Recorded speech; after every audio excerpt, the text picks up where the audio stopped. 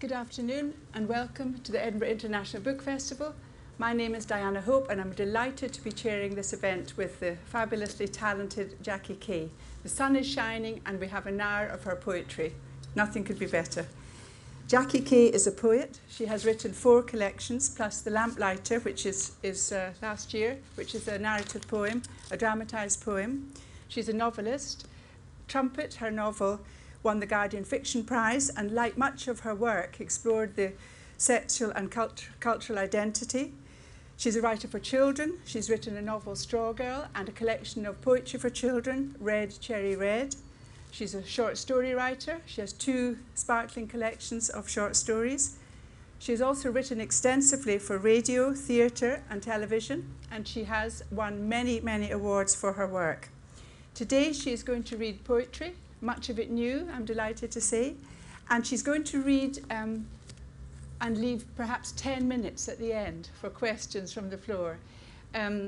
Normally with poetry you can just have the whole hour with the voice of the poet, but Jackie's always such a popular person for people to question that we'll have 10 minutes at the end.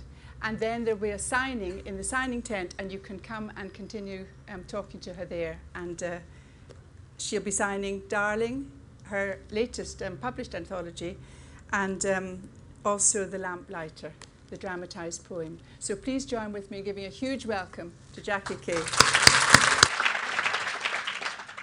Thank you, Di. I think I'll take off my jacket, get down to work.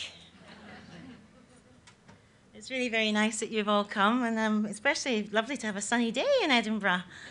We haven't got the lovely sound of rain in the tent. The only way that rain's nice in Edinburgh is that sound that takes you back to rain in a caravan roof in the tent. But we can imagine that. Anyway, it's really lovely to be here, and thanks very much for Di. She's an old friend, so it's nice to be in safe hands. So I'm going to start by reading a children's poem, a couple of children's poems, and this first one is called Double Trouble. I'm really fascinated with how we make our world into opposites the whole time. That's the way that we seem to understand our world. I was in a school in Berlin once, and I was with the other poet, Glyn Maxwell, and there was a bunch of sort of 80 17-year-olds, very cool 17-year-olds from the days when they kept their trainers open. No laces. And the teacher said, those who would like to discuss homosexuality, race, or adoption go with Frau K into this corner. Those who would like to discuss anything else with Mr. Maxwell go to this corner. So I got 2 very brave 17-year-olds. I loved them both, but not in that way. We were rich and poor, we were bought and sold, we were black and white, we were young and old, we were life and death, we were north and south, we were hand in hand, we were foot and mouth, we were good and bad, we were war and peace, we were day and night, we were man and beast, we were hunger and greed, we were water and land, we were empty and full, we were lost and found. We had 2 strings to our bow. We were in it together. We were the spitting image. We were the doppelganger. We were terrible twins. We were happy and sad. We were alter ego. We were sane and mad. We were 2-faced. We were 2 a penny. We spat double our quits. We sneered double the money. We liked to 2 time. We stayed in a twin town. We led a double life. We lived in a 2 up. 2 down. We were too much. We were entwined. We were a right pair. We were in 2 minds. We peered through bifocals. We talked in double entendres. We walked double quick. We never wondered. We were a double act. We were Markham and Wise. We were Laurel and Hardy. We were Jekyll and Hyde. We were Romeo and Juliet. We were tragedy and comedy. We spoke tete-a-tete. We were a carbon copy. We dreamt in a double bed. We were fluently bilingual. We were in 2 minds. We were never single. We drove on dual carriageways. We insisted on equal pay. We were twinned. We were mated. We loved and we hated. We could not be separated. We could not be separated.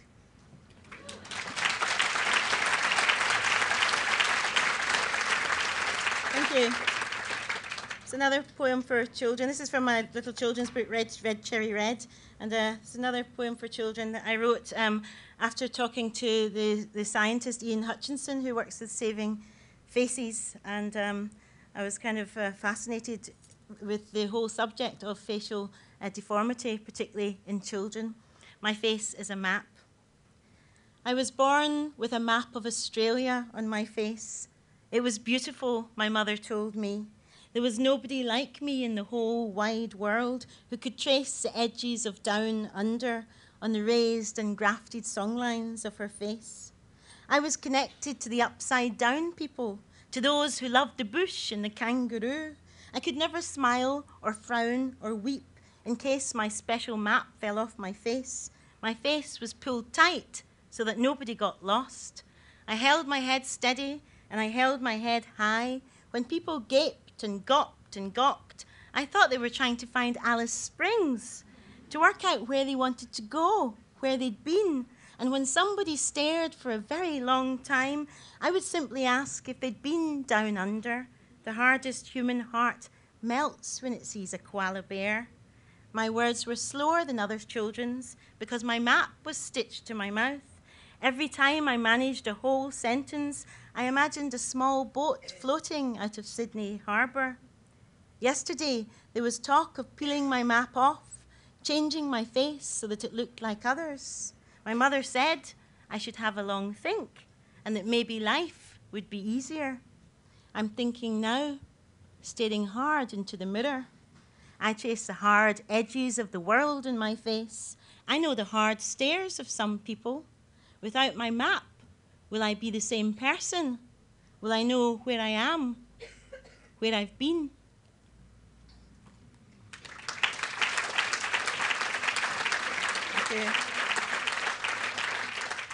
Yeah.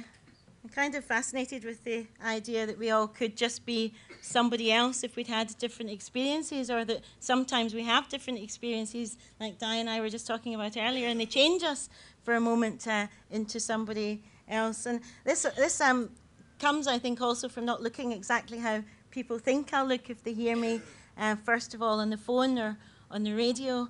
I went into a school in Manchester, where I live now, and a teacher said to me, "Do you know, I've heard you a lot on the radio, and in my mind you were tall and slender."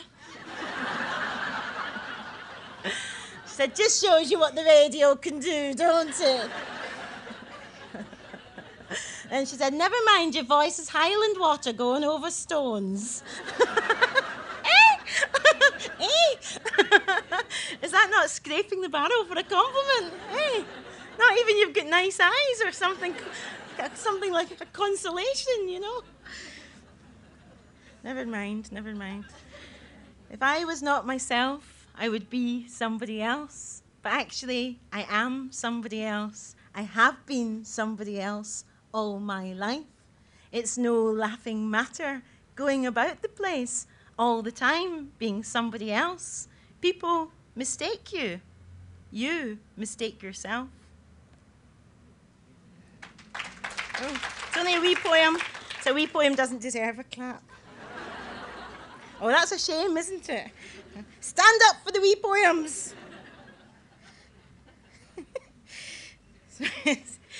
This is in the voice of the Mammy in Gone with the Wind. And I'm really interested in these Mammy characters that appear in these American films. Films, I was going to say. What's happened to my voice? It's meant to be film, like poem, but not film. Anyway, so this is in her voice. I'm sort of really interested in that thing of how we all smile often when it's the last thing that we feel like doing. We put a smile. Literally, we call it putting a brave face on it, or putting a smile on our face all the time. And I do that quite a lot. I was in Drimmen quite recently, a place that's spelt dry men, as you know, but pronounced Drimmen. But lots of dry men about in Drimmen. And I was trying on this top, and my mum said to me, "That colour suits you." And this complete stranger came up to me and said, "I think that colour suits you too, dear." "Where are you from?" I said, "I'm from Glasgow." She said, "Oh, is that right?" Because I've got a friend from the Dominican Republic. It'd look good in a t-shirt, wouldn't it? Another time I went to sit down in a chair in a pub, and this complete stranger came up to me and said, "You can't sit in that chair. That's my chair." This was in London, by the way, in Hackney. And I said to her, "Oh, you're from Glasgow, aren't you?" And she went, "Aye. How did you know that?" I said, "I'm psychic." I said, "I'm from Glasgow myself." She went, "You're not, are you? You foreign-looking bugger." Everybody loves, Gone with the Wind, this is. Everybody loves a nice smile wide and good teeth white, especially if you're black. You learn to smile early. But time enough already for all that smiling. The jaws tire. The snarl lurking behind the grin gives the teeth ulcers. Enough of the smiling. If they don't like me without the big grin and white rolling eyes, they can take a running jump in the wind.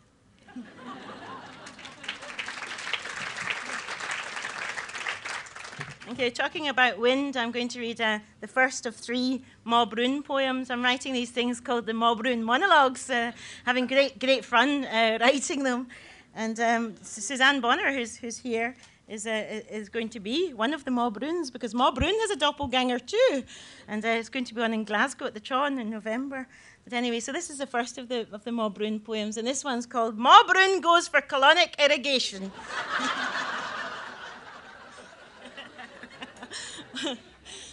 See, you got the wind connection there, did you? You were waiting for it, but you're bright people. Bright with shiny faces. If you compliment the audience, you're allowed a sip of water. Anyway, and if you know the Bruins, does everyone here know the Bruins? Yeah, well, this is an international festival, you see. I mean, there might be people here from other places. But anyway, the Bruins, if you remember, they begin with a little rhyming couplet. And so this poem's got its own rhyming couplet. Ma Brune finds a new hobby, says cheerio to the impacted jobby. Sorry. I hope you've all had your lunch. Sorry. You feel part of you falling a wall. All your past, your mistakes, the daft lads you winched afore paw, the wrang dresses, the wrang recipes, it all falls awa. What a lot there. Halfway through the whole procedure, the man finds a bit of hoch was endured, though you hadn't eaten potted hoch for, years. Jings. Life takes odd turns. You forget the times you were black affronted, said the wrong thing, had your back agin the wall. It's a wee straw. You hardly feel it at all. It's bra. Michty. It's a liberation, this colonic irrigation. All of a sudden, your old body is a whole new nation. Rid of the parasites, clean as a whistle, you're saying, ho, ho, gone yourself, and you lose a whole stain. The liquid they shoot up doesn't half stimulate evacuation. Better than a 40-day fast, I'm telling you. The past is the past is the past. They used to use a clyster syringe with a rectal nozzle and plunger. Grivens, jings. I was tempted to do it myself. I'm my own worst enemy. Baking soda, tap water, etc. But I thought, no more. Treat yourself. You're a long-time deed. What's the point saving for a rainy day when old hock's rotting away in your bowels? I'm a to buy a new hat in the sale. What a day. What a howl.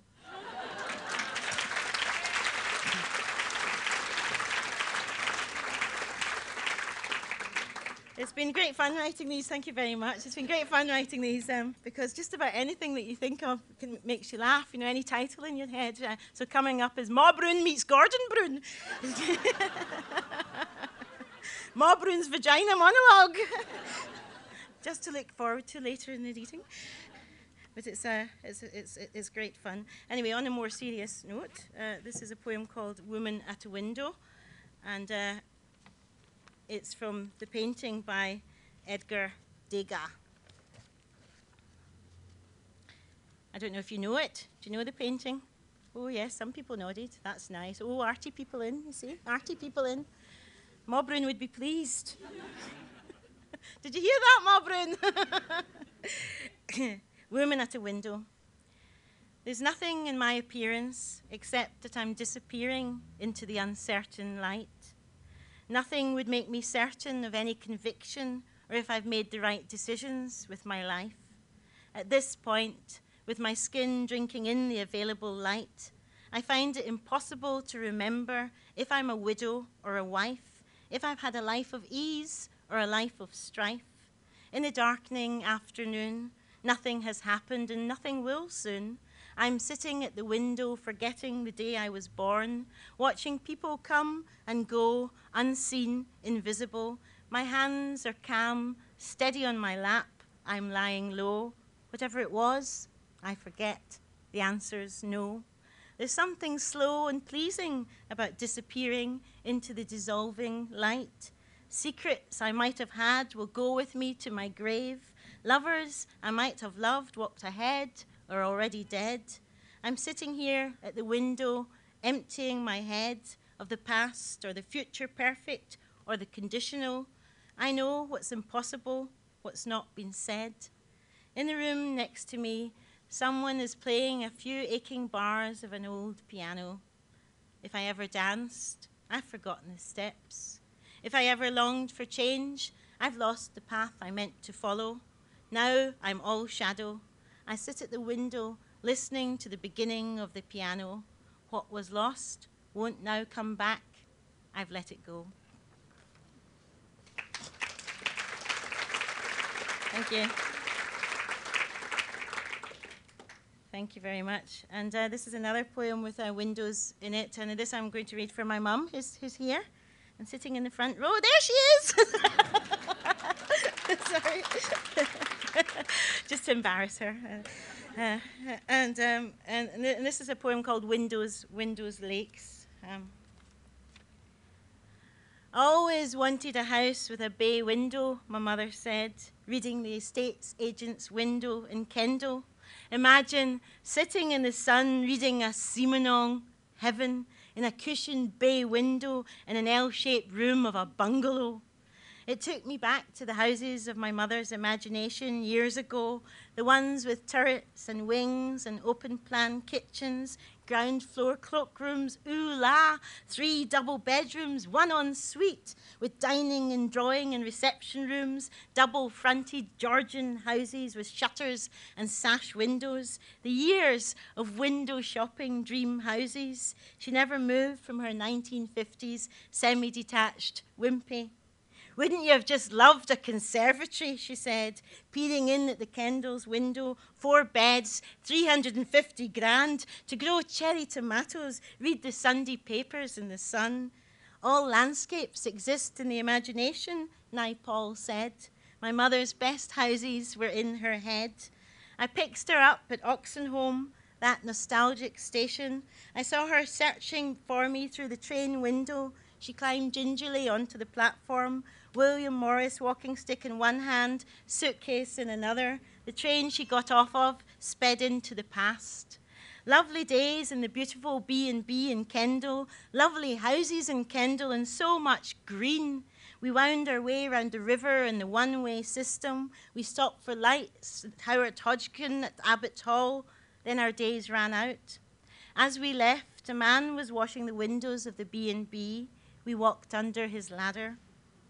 I drove my mother through the scenic route to Carlisle, through Staveley, past Beatrix Potter's Troutbeck, over the Kirkstone Pass, Grisdale to the west, Bedafall to the east, past Patterdale, the trail end of Ullswater, Placemell, Matterdale End, Little Mel Fell, gently waving hello, snaking and winding our way, singing, you take the high road and I'll take the low, drinking it all in, the plains and vistas. Beautiful, beautiful, my mother said. I always wanted to see the lakes, Wordsworth and Shelley, Grasmere and Windermere, but here, nothing compares to our Campsie Glens, our Fintry Hills, my mother said. kissing my cheeks at Carlisle and pulling herself onto the train for Glasgow, too busy finding her seat with her stick and bag to wave through the train window. I stood watching the train gather speed along the track until just the lines were left, the double lines of the old train track. I drove down the M6 back to Manchester, the windscreen wipers wiping the tears, past Penrith, past the turn-off to Kendal and Windermere. I gripped the wheel, stared through the car window, remembering the imaginary houses years ago, the big bay window, the bay horse and the Play-Doh, the half-open baby grand piano playing Fa Sol La Ti Do.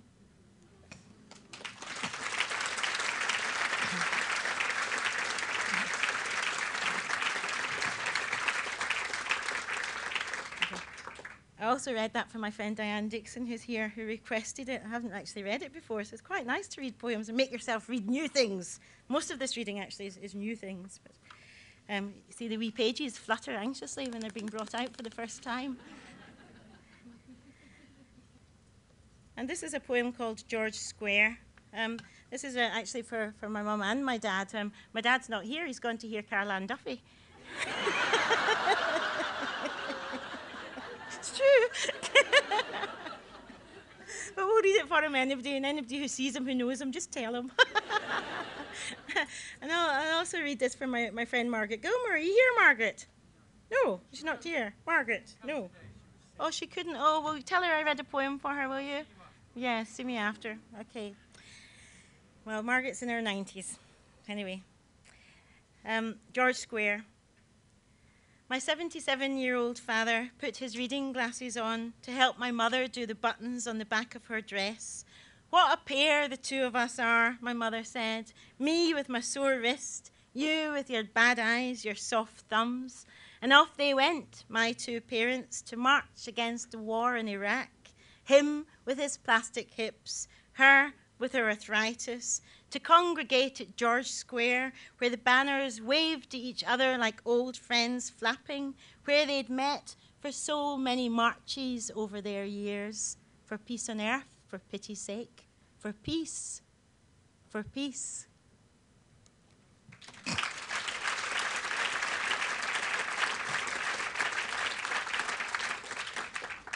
And just to complete the round of family poems that you're hearing, this is my son went to he was 21 actually on Friday, last Friday. Tell me I don't look old enough. And then on Monday, after his 21st birthday, that wasn't enough for the mother to go through, he went to Guadalajara for a year. And he usually comes to Edinburgh. He's usually here every year. So I'm reading this poem for him, even though he's not here. It's really good having a very tall son. He's 6'2". He says to me, "Mum, if I stand at my full height and give you a hug, I feel like I'm consoling a small child." Thank you very much. So this is a 21st birthday poem for Matthew, who's in Guadalajara. Matthew, I remember how before you were born, I felt you dancing in my waters, turning and twisting and flipping, and how just after the Sunday afternoon when you came into my world, you danced to Handel's Water Music, that same tune you'd heard since conception, a fluid, watery dance. And now, 21 years on, you're still dancing underwater, my son, with stingrays and yellowfins, barracudas and marlins, finding in the deep mystery of the sea something of that tranquility I imagine you loved as a tiny baby. Now you swim between shoals of tuna, closer than the imagination, those vivid colors, and the water parting its magic hands. And you, my proud adventurous son, take the whole wide world in your fine hands. Thank you.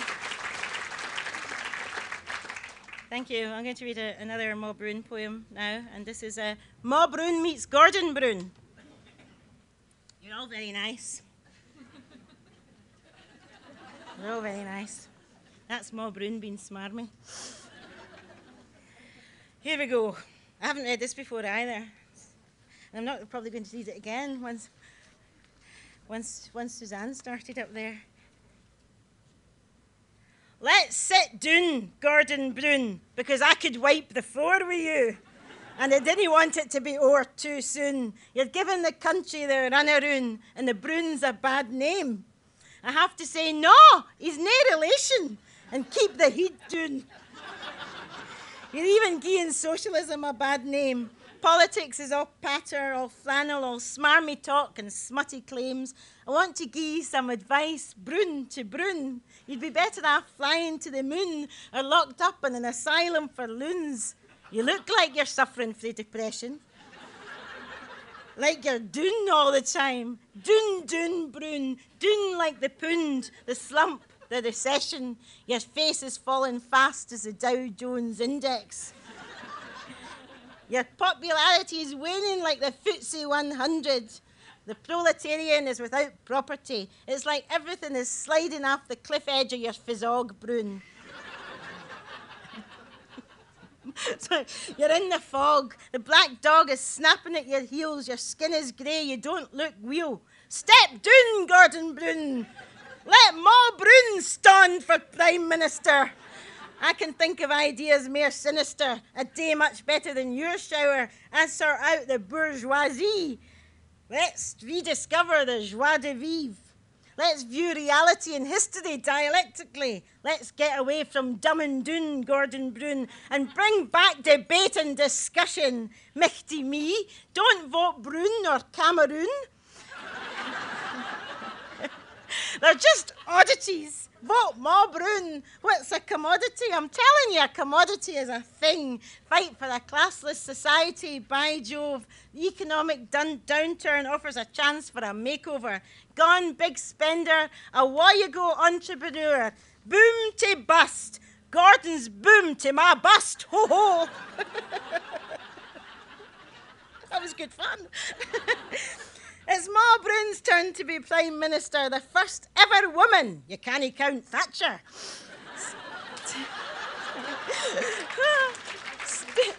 Step down, Gordon Brune, step down. The country's got the wrong Brune. Am I right or am I wrong? Am I right or am I left? Change, it's been a long time coming. The winds of change are surely blowing. Hands up those that would vote Ma Brune. All those who form Ma Brune's manifesto say aye. Aye. Bra, meet me at number 10 Gleep Street at high noon.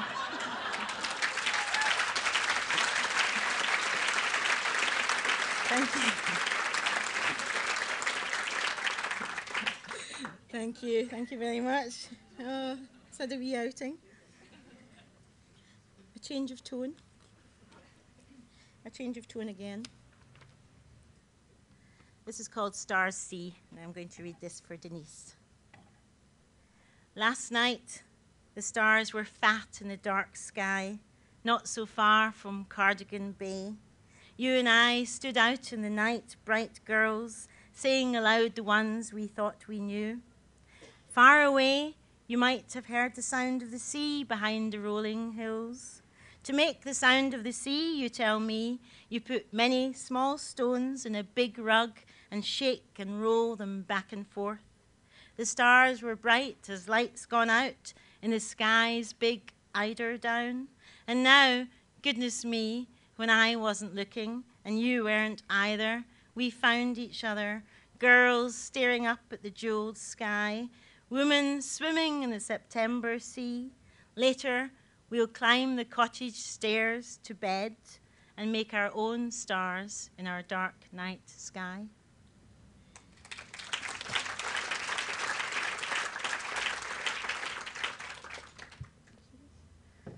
This is another love poem. Oops, in here somewhere. This is called Body of Land, another new poem.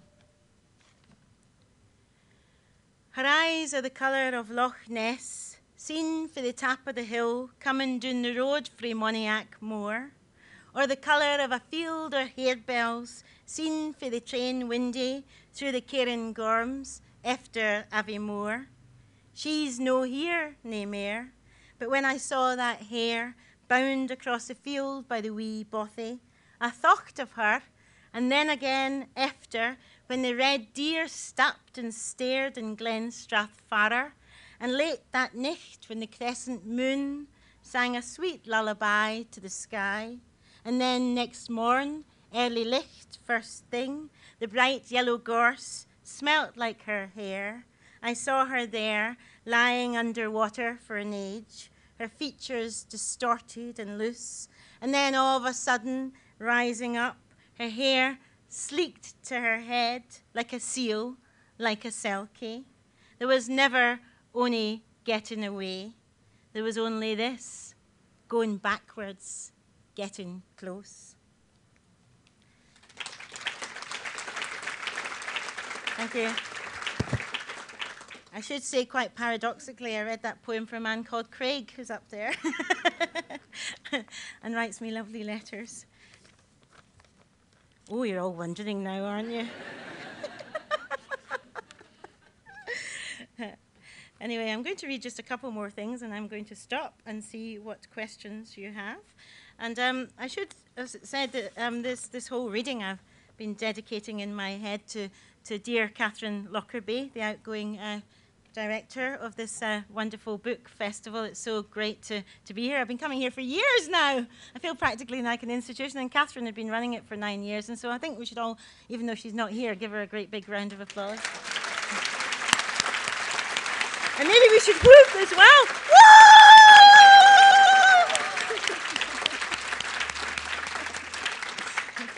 If anyone's friends with Catherine, tell them I whooped for her. It's quite fun. This is for another friend. This is for my dear friend Ali Smith, whose birthday it is today. And this is a poem called Fear. And it's a poem that was inspired by Robert Burns's John Anderson, My Joe, John. And in the poem, I kind of imagine us getting old too. I'm really kind of fascinated with the idea of getting old. And I write a lot of old characters for some reason. It's maybe because my grandmother lived to be quite old enough to add the half years, 91 and a half, Jockey. And it got me to wondering, when I get old, whether I'll be the same kind of old as my grandmother or a different old altogether, you know, some kind of ghastly new old. Walking stick in one hand and mobile phone in the other. Texting my pals with my soft thumbs. And whether technology changes us in any way at all. My gran actually had an amazing line of expressions because she came from Lochgelly in Fife, and when Ian McEwan got the Booker for the second time, she said, "Will Jackie, the fat sow's arse is always greased." Oh, dear.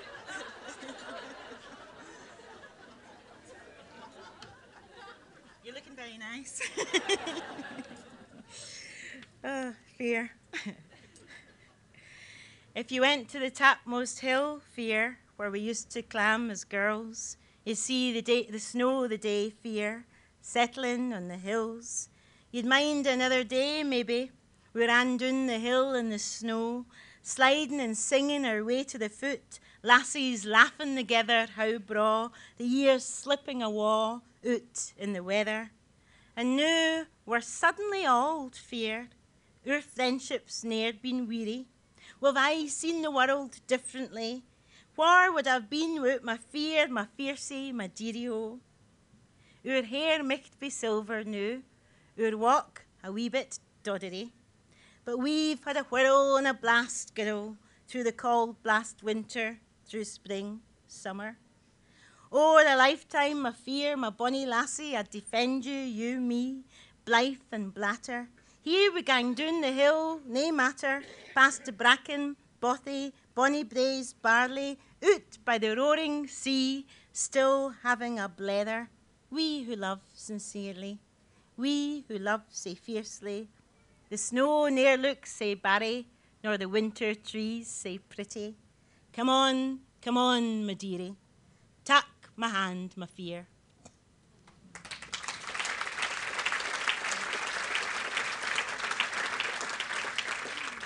Thank you very much. Indeed, you've been a lovely audience, and I'm going to finish with Ma Broon's vagina monologue.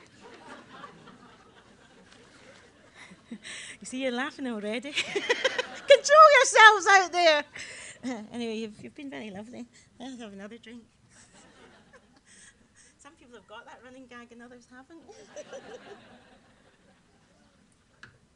I should say that wee baby there has been really wonderful. And look, she heard me saying it, or he. It's a really lovely wee baby. But you need to close the ears for the vagina monologue.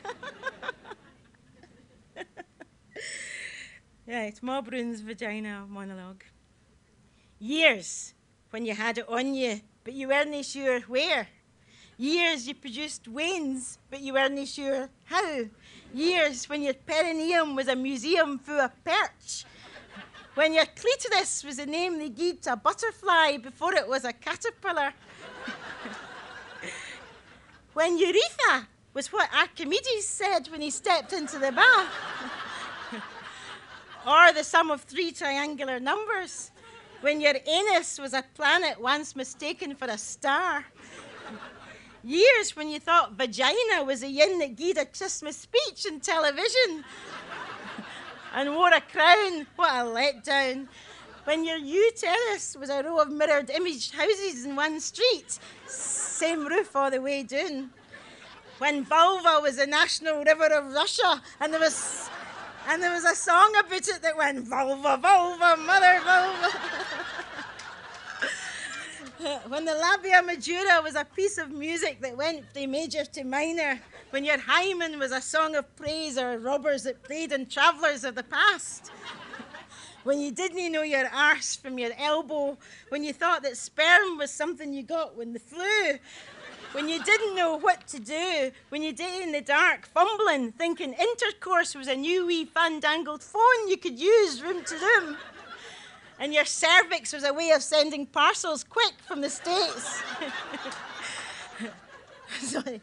When you thought period was another time in history, a full stop or a piece of heavy furniture. When you were out of your time, out of your league. When friends of yours in Glebe Street seemed to know about the birds and the bees and be blasé and tease and tease and tease. And you, Ma Brun, were all alone and naive. You mind the day when somebody first properly explained and told you what you had and you screamed, "No! No! I don't have a vagina! I'm a cartoon!"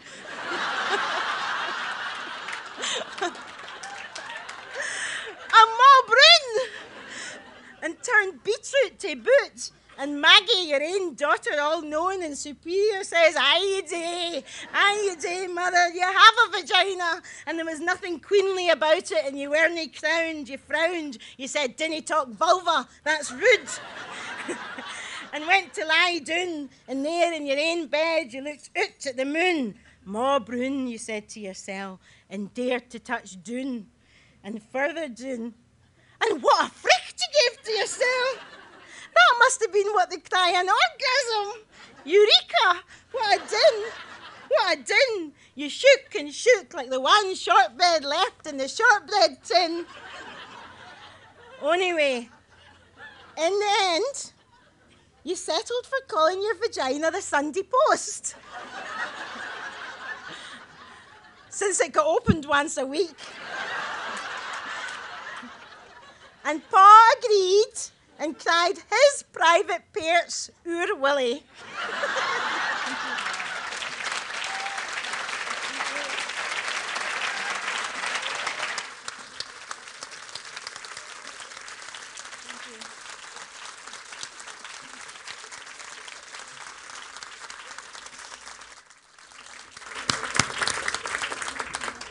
Right, if you have a question, please. Vagina.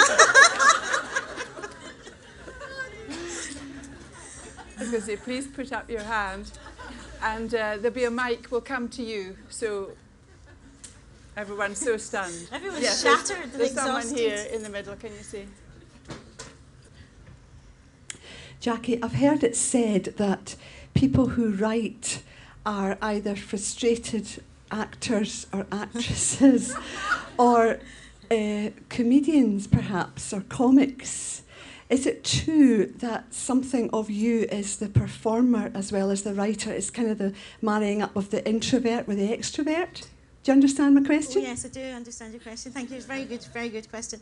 Yeah, no, I think definitely. I used to go to the Royal Scottish Academy of Music and Drama when I was 10 till 16 on Wednesday afternoons and Saturday mornings religiously, didn't I, Mum?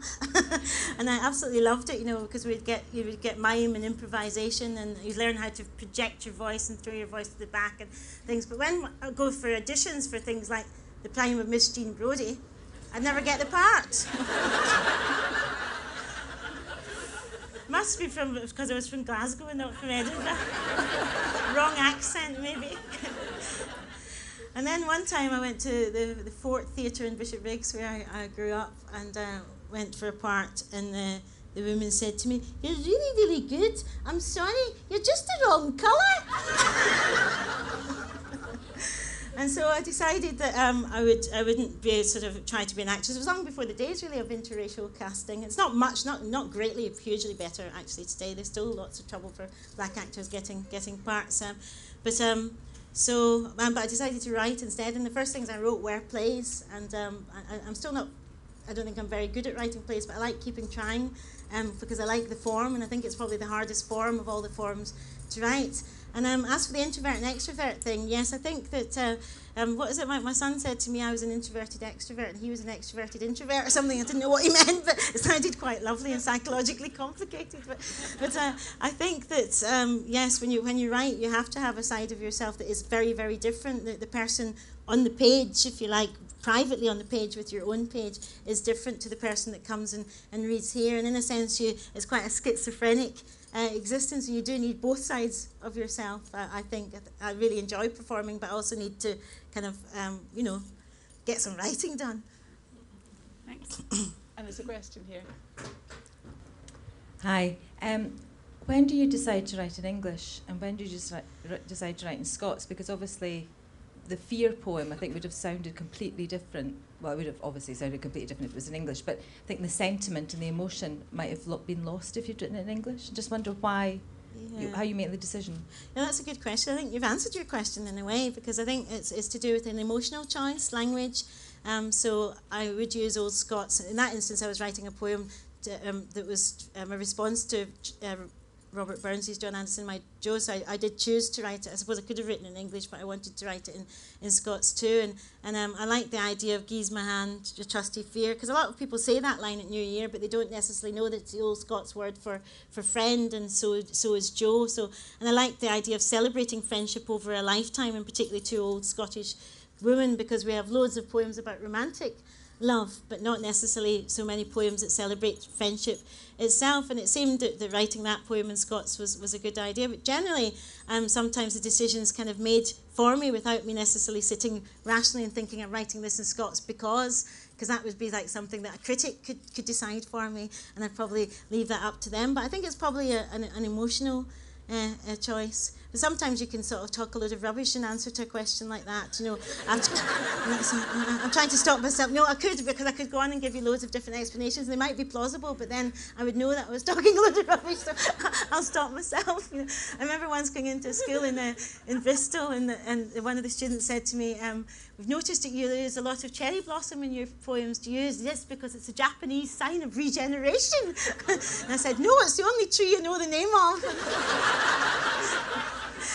And that day I'd forgotten my own book, and I had to borrow the teacher's book, and there was all these wee notes in it, which was really fascinating. It's a bit like reading gossip about yourself, So I read this, and I came to one that said, "Punctuation seems all wrong." So I read that out to the class, and the teacher blushed a pleasing rest. But ever since then, I've watched my semicolons. Yep, there's one here, and then a man at the back. Is the Maulbroon thing at the Tron just going to be called the Maulbroon something? It's called the Maulbroon Monologues, yes. It's going to be on it. It's actually they're booking seats for it now, and it's selling out very quickly. So if you want, no, it's not sold out yet, but the tickets are selling fast. So if you want to come, get on the phone to the Tron. But yes, it should be fun, because it's only on for the 5 days. And I think it only seats, how many? 300 people. So it's not a lot of people, really. October. Yes, no, November the 3rd to the 8th of November. Yes. Were you going to come? Yay, great. And there's a chap. Yes, you've got it. Thank you. Jackie, thanks for our intravenous injection of humour. Just a wee thought. Could you have a sequel to Ma Bruin's Vagina Monologues, How to Become a Virgin? Yeah, well, I don't know that Mob didn't. Well, it's funny, isn't it? Because cartoons are probably virgins as well, aren't they? There's sort of something asexual about them. I kind of love the idea of playing around with the postmodernness of the cartoon, as cartoons themselves do, because, you know, with Scotland's Happy Family, as runes are called, there's so much potential of discovering all sorts of different things about them and imagining things, because she's both simultaneously very real and could have been a virgin or a married woman, and also simultaneously unreal. We all know that, and yet we all keep this in our heads. And so that's why she's a kind of a fascinating character to play around with. And there's someone here. And then up here. Thank you for a wonderful reading. I was wondering, because it seems to me that many times in your poetry you break with traditional values and stereotypes. And I think taboo words, you play with these words, with sexism, ageism, all these taboos. And I was wondering, what's the importance of these kind of words in your poetry, and if you are aware of of breaking traditional values? Thank you for the question. Well, yes, I mean, I think that, you know, I'm a political writer. I have thoughts, you know. I believe in lots of things, and I try and write with humour, I suppose, about lots of things that are very important to me. You know, we live in a society where old people are very discriminated against. Our care home systems are absolutely atrocious. You know, it kind of appalls me the way that the hospital people treat old people often. You know, my mum was in hospital recently with a 8-hour-long nosebleed, and I was in hospital with her in the middle of the night, and they said to me, are you taking the old biddy back to her care home? And I thought, you know, it was like she'd never marched, she'd never loved, she'd never had children, she'd never been a teacher, she'd never had interests, she'd never read the Raj quartets, she'd never been to see many plays, she'd never nothing. She's suddenly into this old biddy back to it. It made me raging with anger. And I thought, well, you know, you fight against stereotypes and the ways in which people are perceived all of the time, and that's really my life's work. I mean, that's what I want to do. I want to fight against the ways in which people are seen, but I don't want to kind of preach at people and make people feel that they're being told what they know. So I want people to be able to discover these things as live things and as interesting things, you know. And that's why I'm very lucky, because I was brought up by my mum and dad, who both are very political people but have great senses of humour. And in this same hospital, when she had to have a blood transfusion, the nurse said to her, Mrs. Kay, I've got to ask you an awkward question. If you die in here, do you want to see a minister?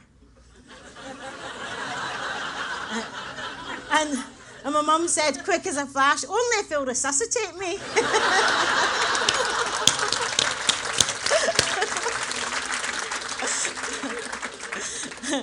So yes, I mean, you know, sexism. We live in a world that can be sexist, can be racist, can be against women and whatever. And I like exploring the whole issues of all our various identities in all our various forms and different ways. You know, boys, girls, men, women, gay, straight, black, white, Scottish, Italian, French.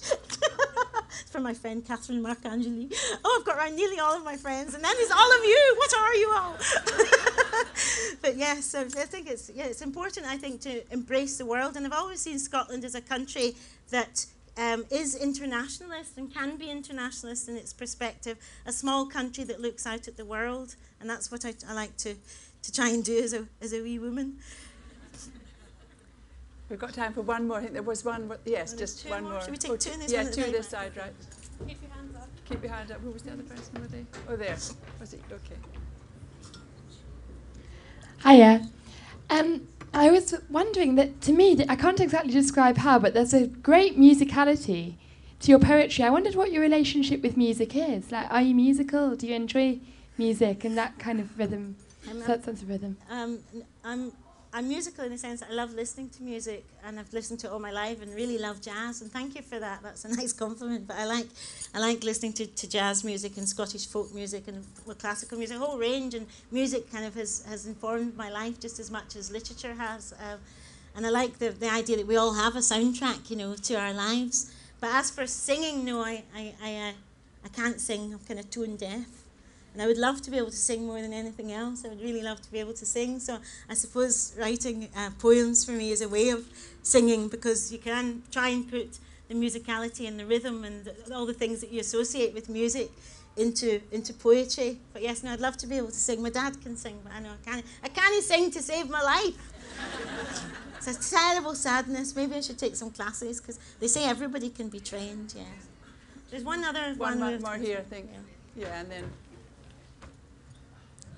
Hello, Jackie. Hello. I noticed this year you're wearing very muted colours. Other years you've been dressed in very striking colours, and I wondered, have you passed? Is this a compliment? Where are you heading with it? Absolutely. Whichever way you want to take it, it's a compliment.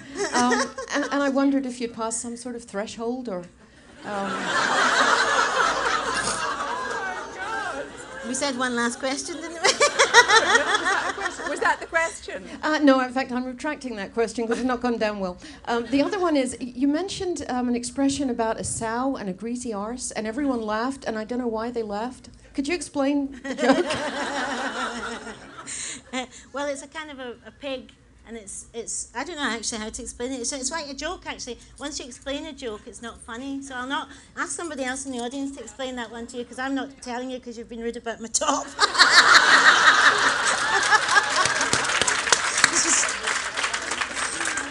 I think this colour's aubergine, actually. Very elegant. Very elegant. I'm afraid that is all we have got time for, but Jackie will be signing in the signing tent. If you just go to the right when you leave here, and she'll be signing the Lamplighter, the dramatised poem, and this wonderful collection of new and collected poems in Darling.